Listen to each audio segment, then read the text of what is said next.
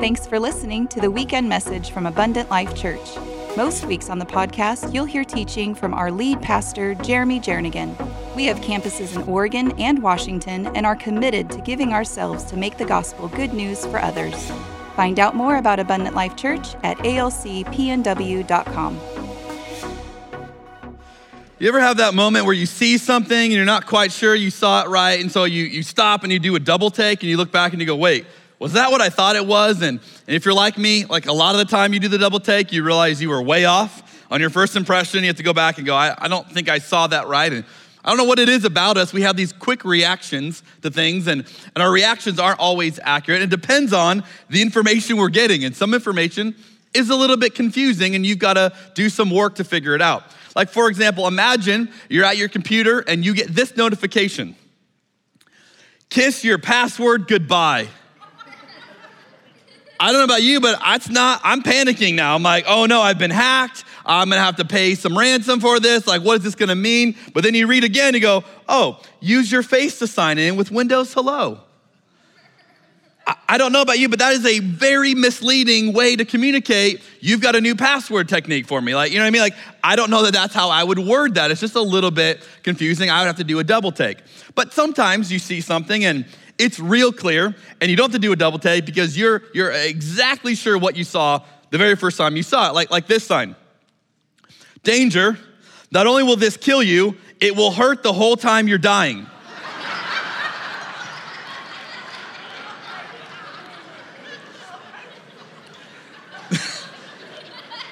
Not a lot of ambiguity there. Like, very clear.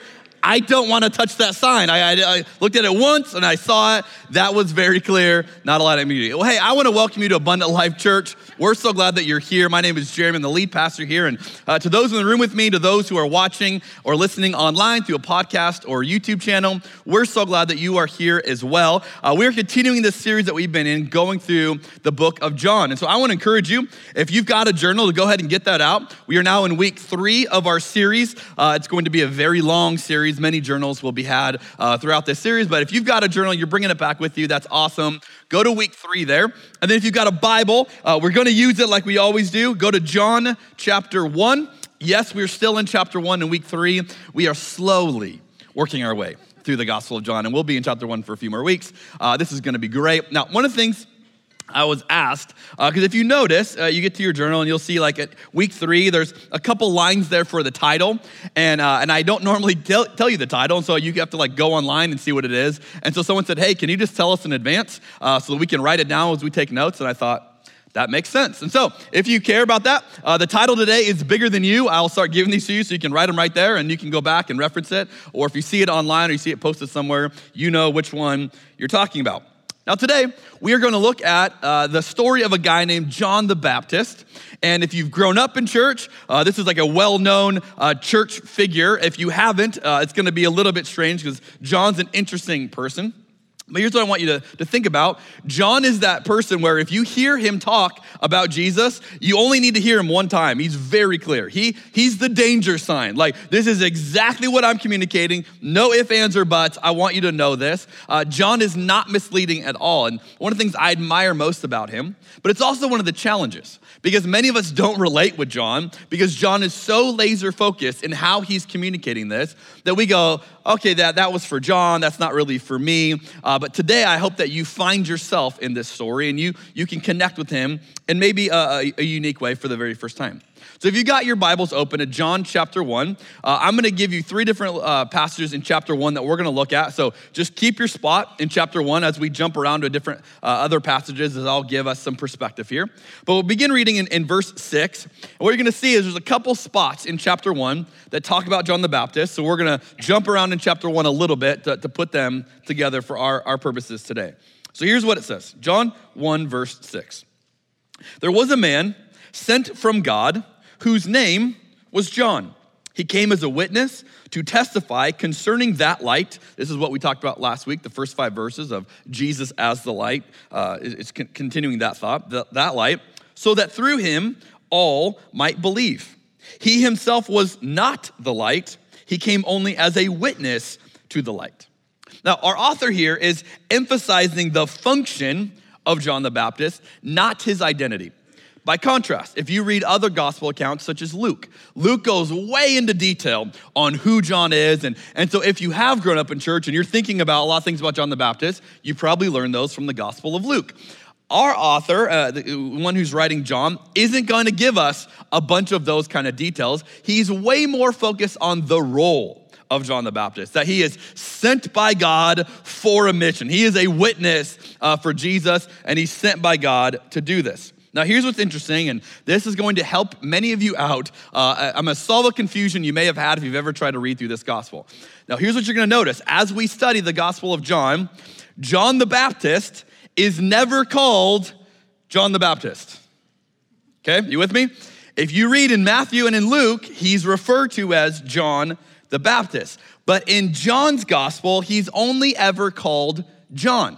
And here's why this is so fascinating. Because if you're with us for week 1 of this series, I explained our author, John, who's a disciple, a different guy, never mentions himself by name. So here's what's remarkable. Every time you find the name John in the Gospel of John, it's referring to John the Baptist, not the author John.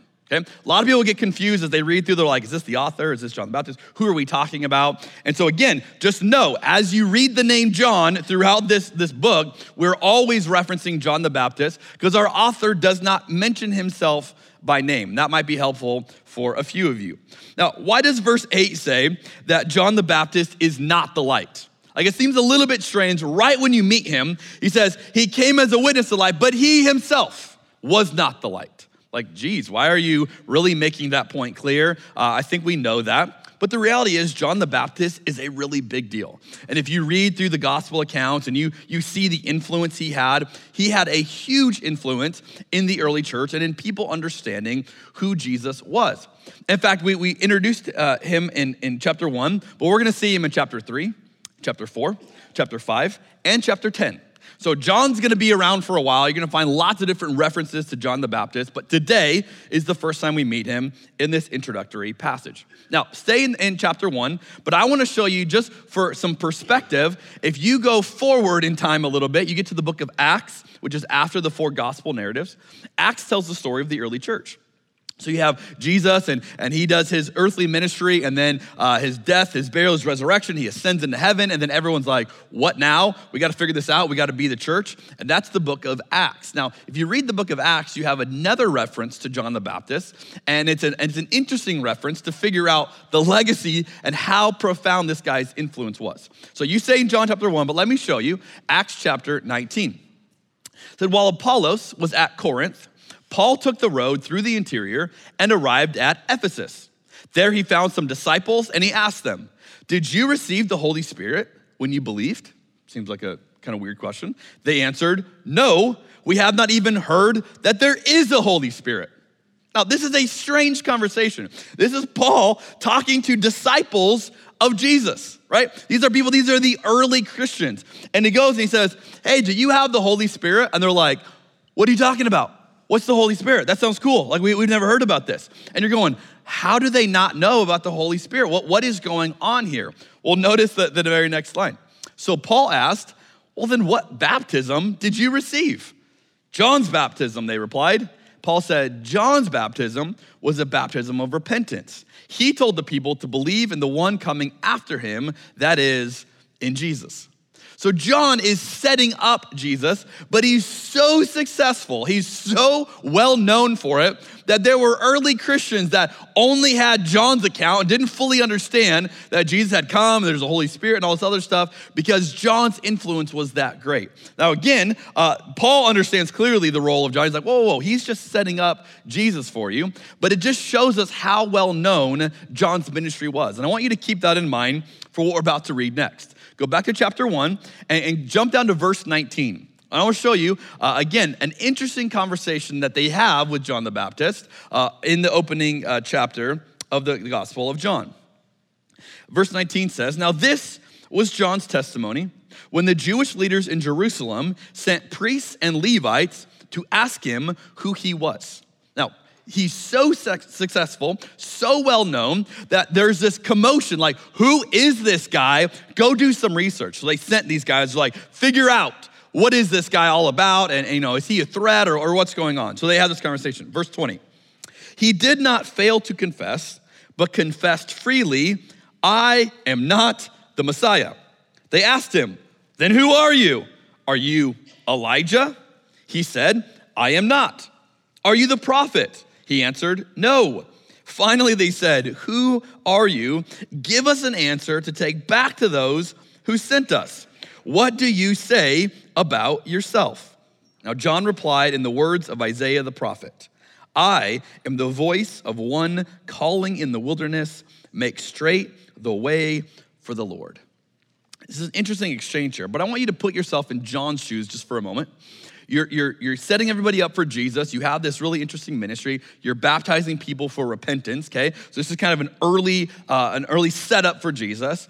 And then you're so well known, it's going so good that people come to you and they say, are you the Messiah? How would that feel?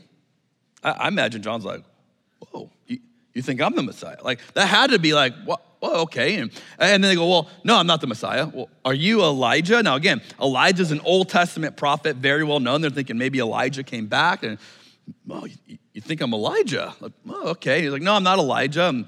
Well, who are you? Are you the prophet? Like, are you this great prophet that is yet to come? And he's like, no, I'm not any of those things. But what would it have felt like for someone to mistake you for all of these things? Like, hey, your ministry is so good that we think you are it. Like, you're the one we've all been waiting for. And as tempting as that might have been for John, he doesn't waver in his answer. He doesn't even spend a moment going, you know what, I am kind of a big deal. He just moves it right along and he goes, no, let me tell you who I am.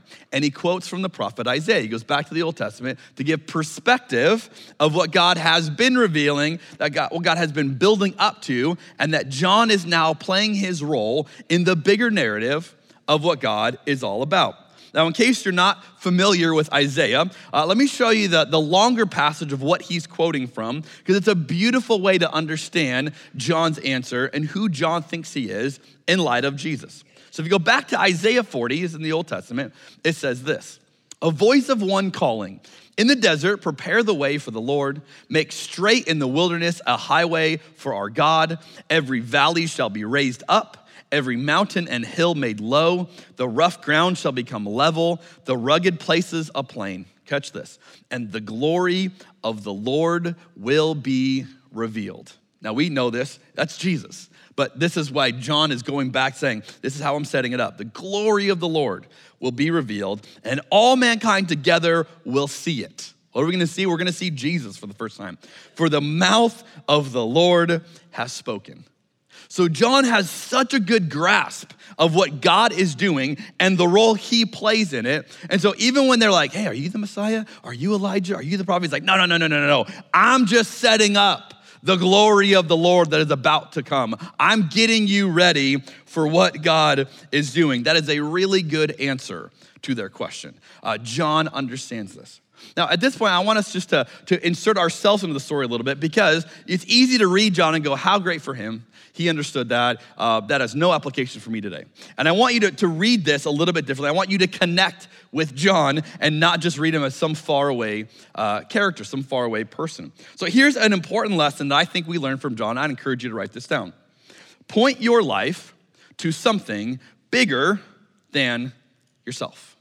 Simple, but incredibly profound in its implications that we learn from John. Point your life to something bigger than yourself. In the era of social media, where we all have a voice and we all can have a platform and everybody can gain attention, is there ever something more needed than us to stop and acknowledge, you know what? Maybe we need to point to something bigger than us. And yet you have all kinds of tools at your disposal now, tools you never had before, that if you want the world to be pointed at you, you can do it. You can point everybody at you. You can do it often. You can be self-absorbed completely. And yet what John shows us is a different way of living, to go, no. This is the role I play. This is what I'm about because I am focused in on Jesus. I'm focusing in on something bigger than myself. Now, I'm convinced that because we collectively are not good at this and we struggle with this, we struggle with identity. Because we think it's about us, we think I've got to point to me, and most of us, if we're honest, and especially as a culture, we are pointing directly at ourselves. There's nothing greater that we're pointing to, it's us.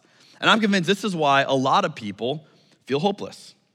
Because if your life is pointing only to you, you're going to have a certain despair in there. There's going to be a sense of hopelessness of, it's all about me and what I can do. I'm convinced this is why a lot of people are bored with life.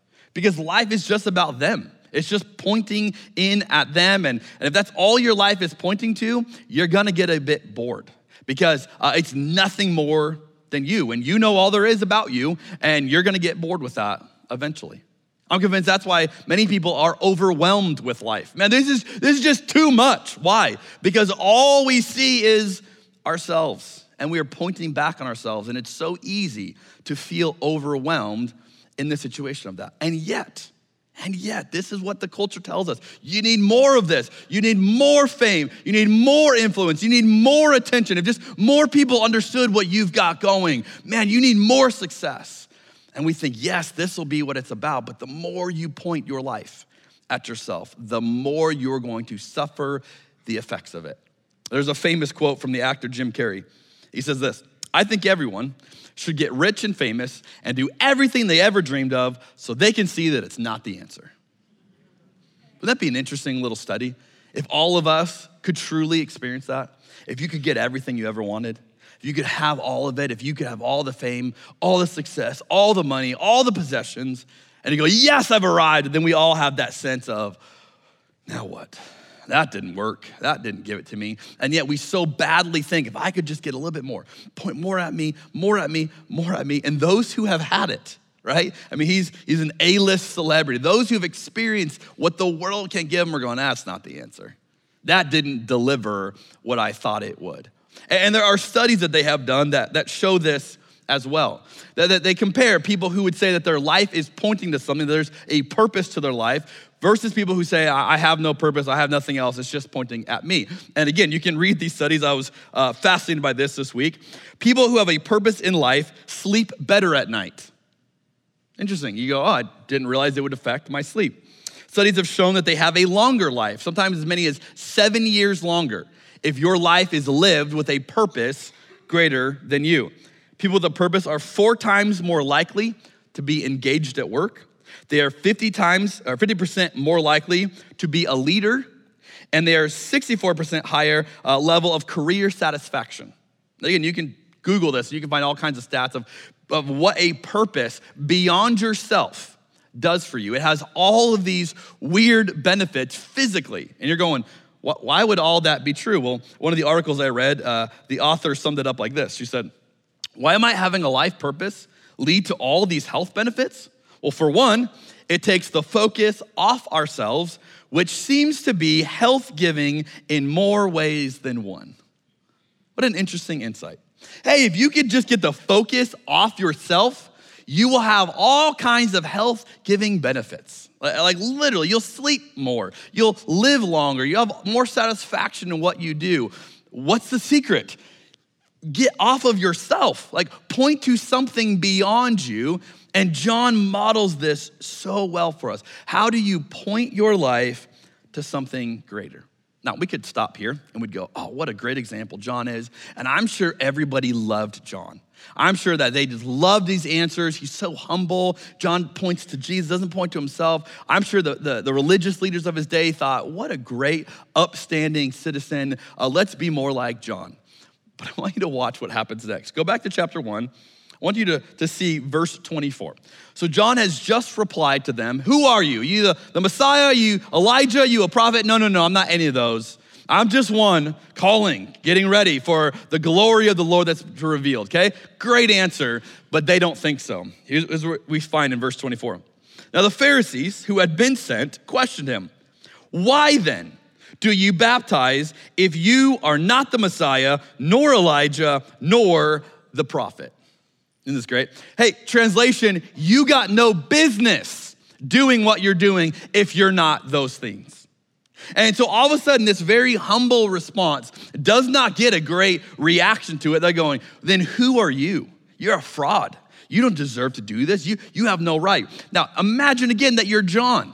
You just gave this great reply. You're focusing on Jesus, and now they're looking at you going, you're an imposter. You have no right to do this. You are out of line. I mean, John is dealing with some major identity here. I mean, it's like, who am I? How do I know who I am? How do I live this out? How do I operate? And again, it's not getting received well. And now here's where you might expect John to go, okay, hold on. I'm kind of a big deal, and Jesus thinks I'm a big deal, and I have every right to do what I want to do. And this is where we might get a little bit defensive, but watch what John says. Verse 26. I baptize with water, John replied, but among you stands one you do not know. He is the one who comes after me, the straps of whose sandals I am not worthy to untie. Now this all happened at Bethany on the other side of the Jordan where John was baptizing.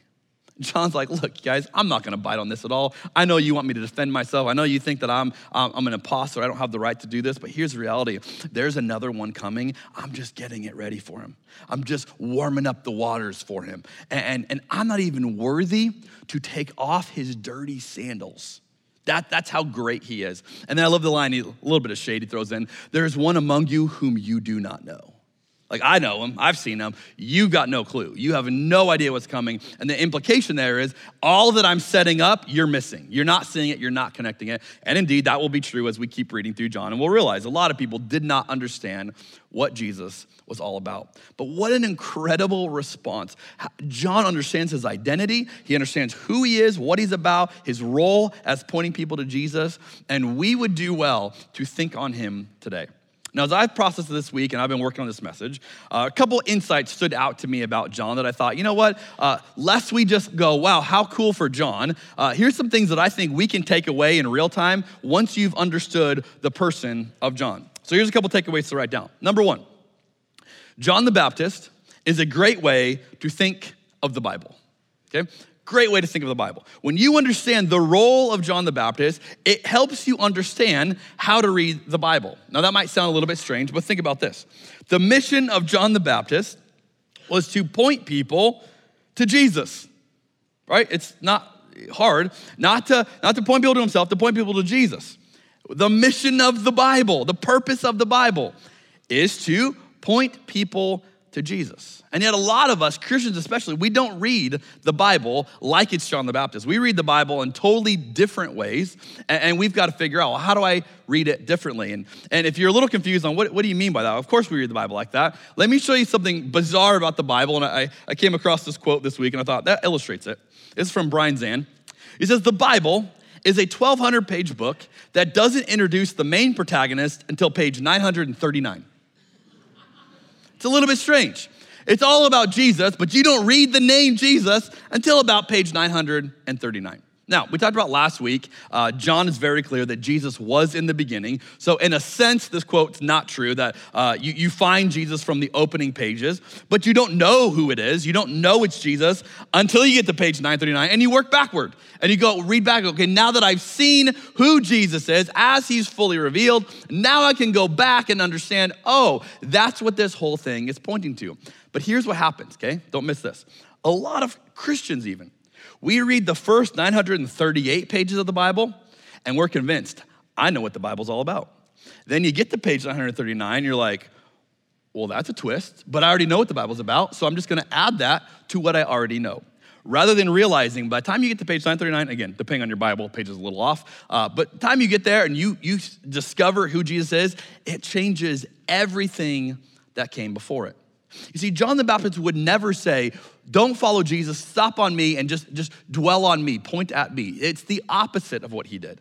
And the Bible never directs us, the authors of the scriptures never direct us, hey, focus on the words that I'm saying to you, focus on the text, don't get stuck on God. No, they're all pointing us to something greater.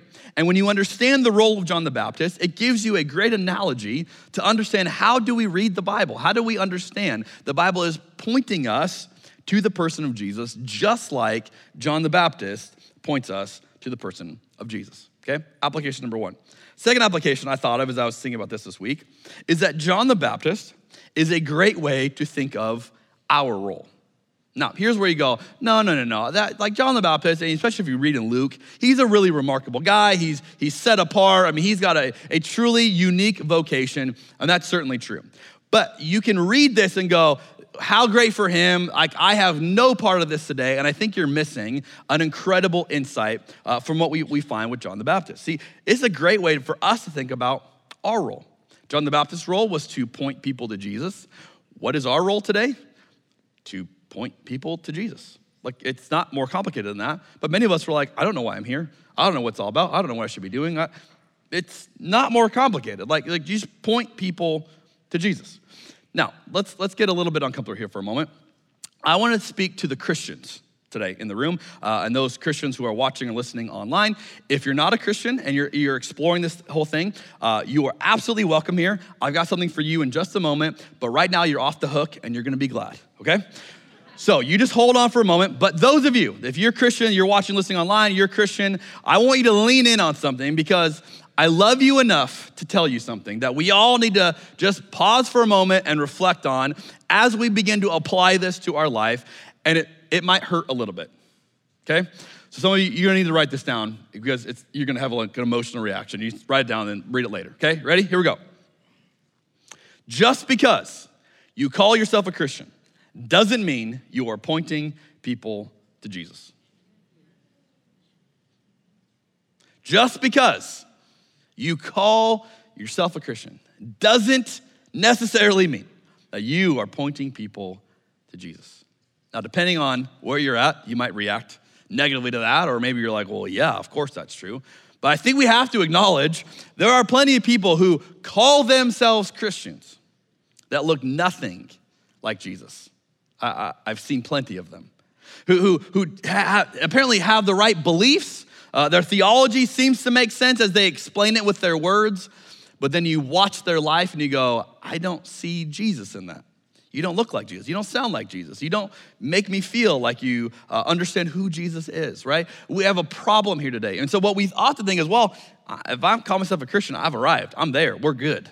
But if you don't point people to Jesus on a regular basis, your Christianity really doesn't matter much in the real world. Like, if people can't see Jesus and the way that you follow him, something is broken. And I think we have to acknowledge there are far too many Christians who say the right things perhaps, but they aren't actually pointing people to the person of Jesus. Now, how does this play out? How do we know whether or not we are guilty of this or whether or not this is something we need to process through and pray through as well? The pastor and author Christine Caine says it like this: you will never really know whether you are in it for you or for the cause until you are overlooked. That's a good little test. The moment you're overlooked, and I can think it's twofold: overlooked by God, in your opinion, or overlooked by Christians or the world, right? The moment you're overlooked, we all have this reaction. God, I'm doing all the right things. You have to answer my prayers. Like, you owe it to me. Like, oh, I'm doing this. And the moment you don't feel like God answers your prayer the right way, you're like, whoa, we had a deal. Or the moment your life doesn't play out the way you think it should play out because you're doing your part, you begin to find out, are you in it for you? Is your life pointing at you? Or are you in it for something greater than you, something bigger than you? Now, you can think that God let you down. Maybe you think the church let you down. Man, they don't recognize all the efforts that I put in. They don't recognize how great I am. I'm such an influential Christian. And you can start spinning out and you realize that you're not in it for the cause, you're in it for you, because the moment you feel overlooked, you learn. Now again, why I love the passage we just read, this is a great example of John getting overlooked. Oh, John, you're not the Messiah, you're not Elijah, you're not a prophet, then get out. You don't belong here. And John doesn't even falter. No, I'm not worried about this. I'm in it for the cause. I know what I'm about. I know who I'm pointing to, and I'm just gonna keep redirecting you to that. This is why, as a church, our mission statement is that we are giving ourselves to make the gospel good news for others. It's a reminder that for you to experience the good news of the gospel likely is going to cost me something. I likely have to put you and your needs above mine. I have to put the cause above me. And when I'm overlooked, I go, hey, that's fine, because this is not about me. I'm not pointing at me. But the moment you get overlooked and you have that reaction, you go, whoa, How dare they? How dare God not do this? You begin to see that you might be in it for something else. And so the question I want to ask all of us is this: what is your life pointing to? No matter what you believe today, no matter where you're at with God or where you're at with your view of truth or what you think matters, your life is pointing somewhere. And for many of us, if we were to be so honest, our life is just pointing inward. If someone were just to listen to the words that you say, what would they hear about? What would they hear, the things that you value? What would they see you pointing to? What are most of your words about? Are they mostly about you? Like what would they conclude? This is what your life is pointing to, because I've heard you talk about this over and over and over. If they were to see your actions and the things that you do, what would they conclude your life is about? Oh, I know that this person is all about this because I see him do that over and over again. See, all of us are pointing somewhere, but many of us have never thought about where we're actually pointing and asked, are we happy with that? Are we pointing where we want our life to point? Now, I want to have a moment and speak to any of you who would say, I'm not a Christian. I'm checking this whole thing out. Again, we're so glad that you're here. You are absolutely welcome here, and you don't have to agree with us to be welcome here, okay? So let me just say that. But I just want to ask you a question. If you're here today and you're not pointing to Jesus because maybe you don't believe in Jesus. Maybe you're like, I'm not sure about that. And so your life is pointing at you because you don't know where else to point it. I just want to ask, is it working for you? Is it working? Do you have the results in your life that you hope for? Do you have the purpose and the meaning and the satisfaction? Is it all there? You're going, yeah, this is working for me. Or if you're honest, is there something missing? You're going, yeah, I'm trying to find it. I'm trying to figure it out. Do you know what it feels like to be hopeless because you have nowhere else to point? Do you know what it feels like to be bored because you're just pointing at you? Do you know what it feels like to be overwhelmed because you are trying to be the solution to all of your problems, right? Like if that's you today, I want you just to ask those questions.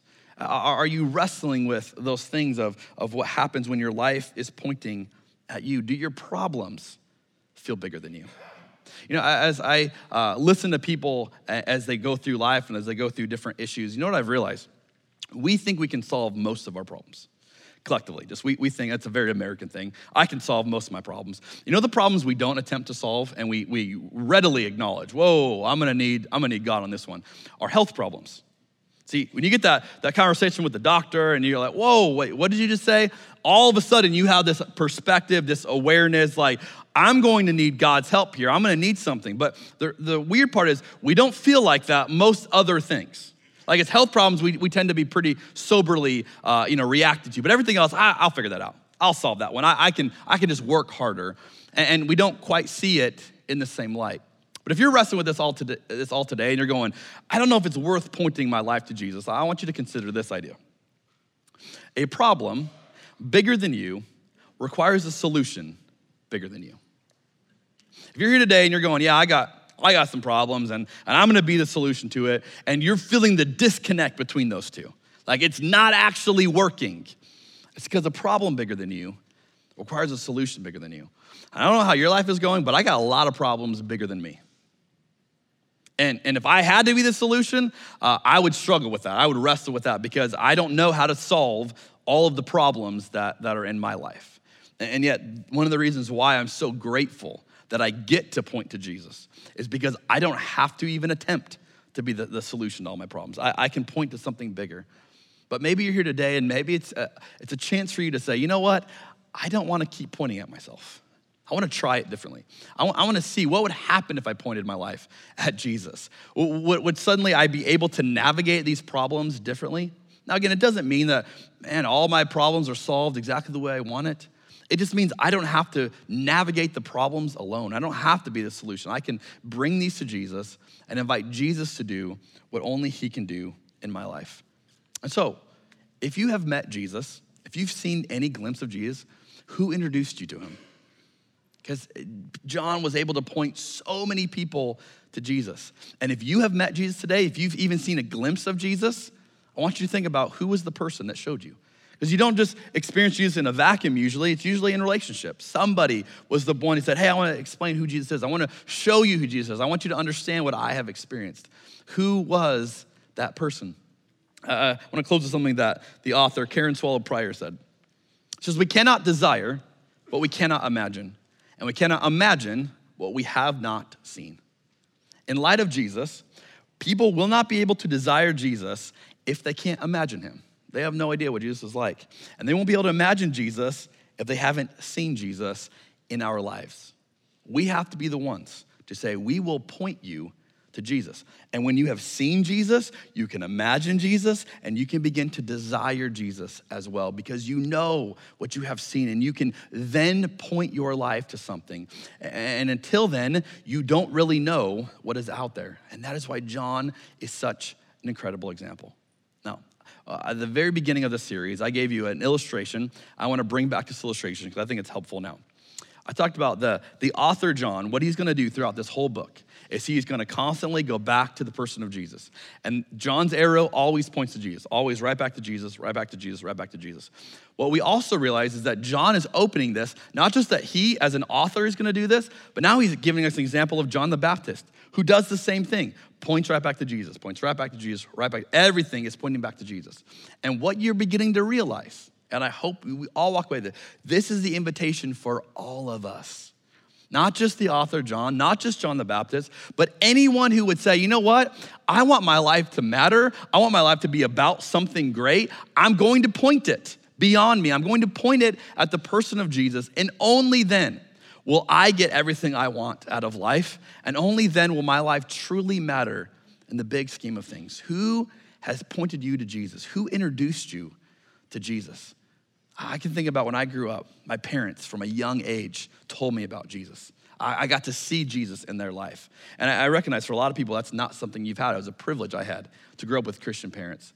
I remember as I was getting a little bit older, I had a friend named Paul who was 10 years older than me. And Paul was able to really help me see Jesus, help me to understand Jesus as I was growing up in that process. I remember in high school, my senior year, a student pastor named JJ was able to point me to Jesus at a critical decision moment in my life. And I was so grateful for that. And then in my early 20s, I met a guy named Greg Boyd who was able to keep pointing me to Jesus. And I could just go on and on and on.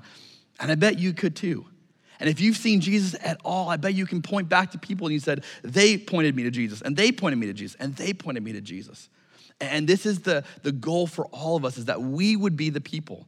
When someone goes, hey, who introduced you to Jesus? Oh, it was you and you and you. And I got to see Jesus and what you said and what you did. May our lives be pointing to something bigger than us. Let's pray together. Jesus, may we see the invitation here before us. As we see with the author, John the disciple, and through John the Baptist, that they were so good at removing themselves from the spotlight and pointing to you and putting you as the focus.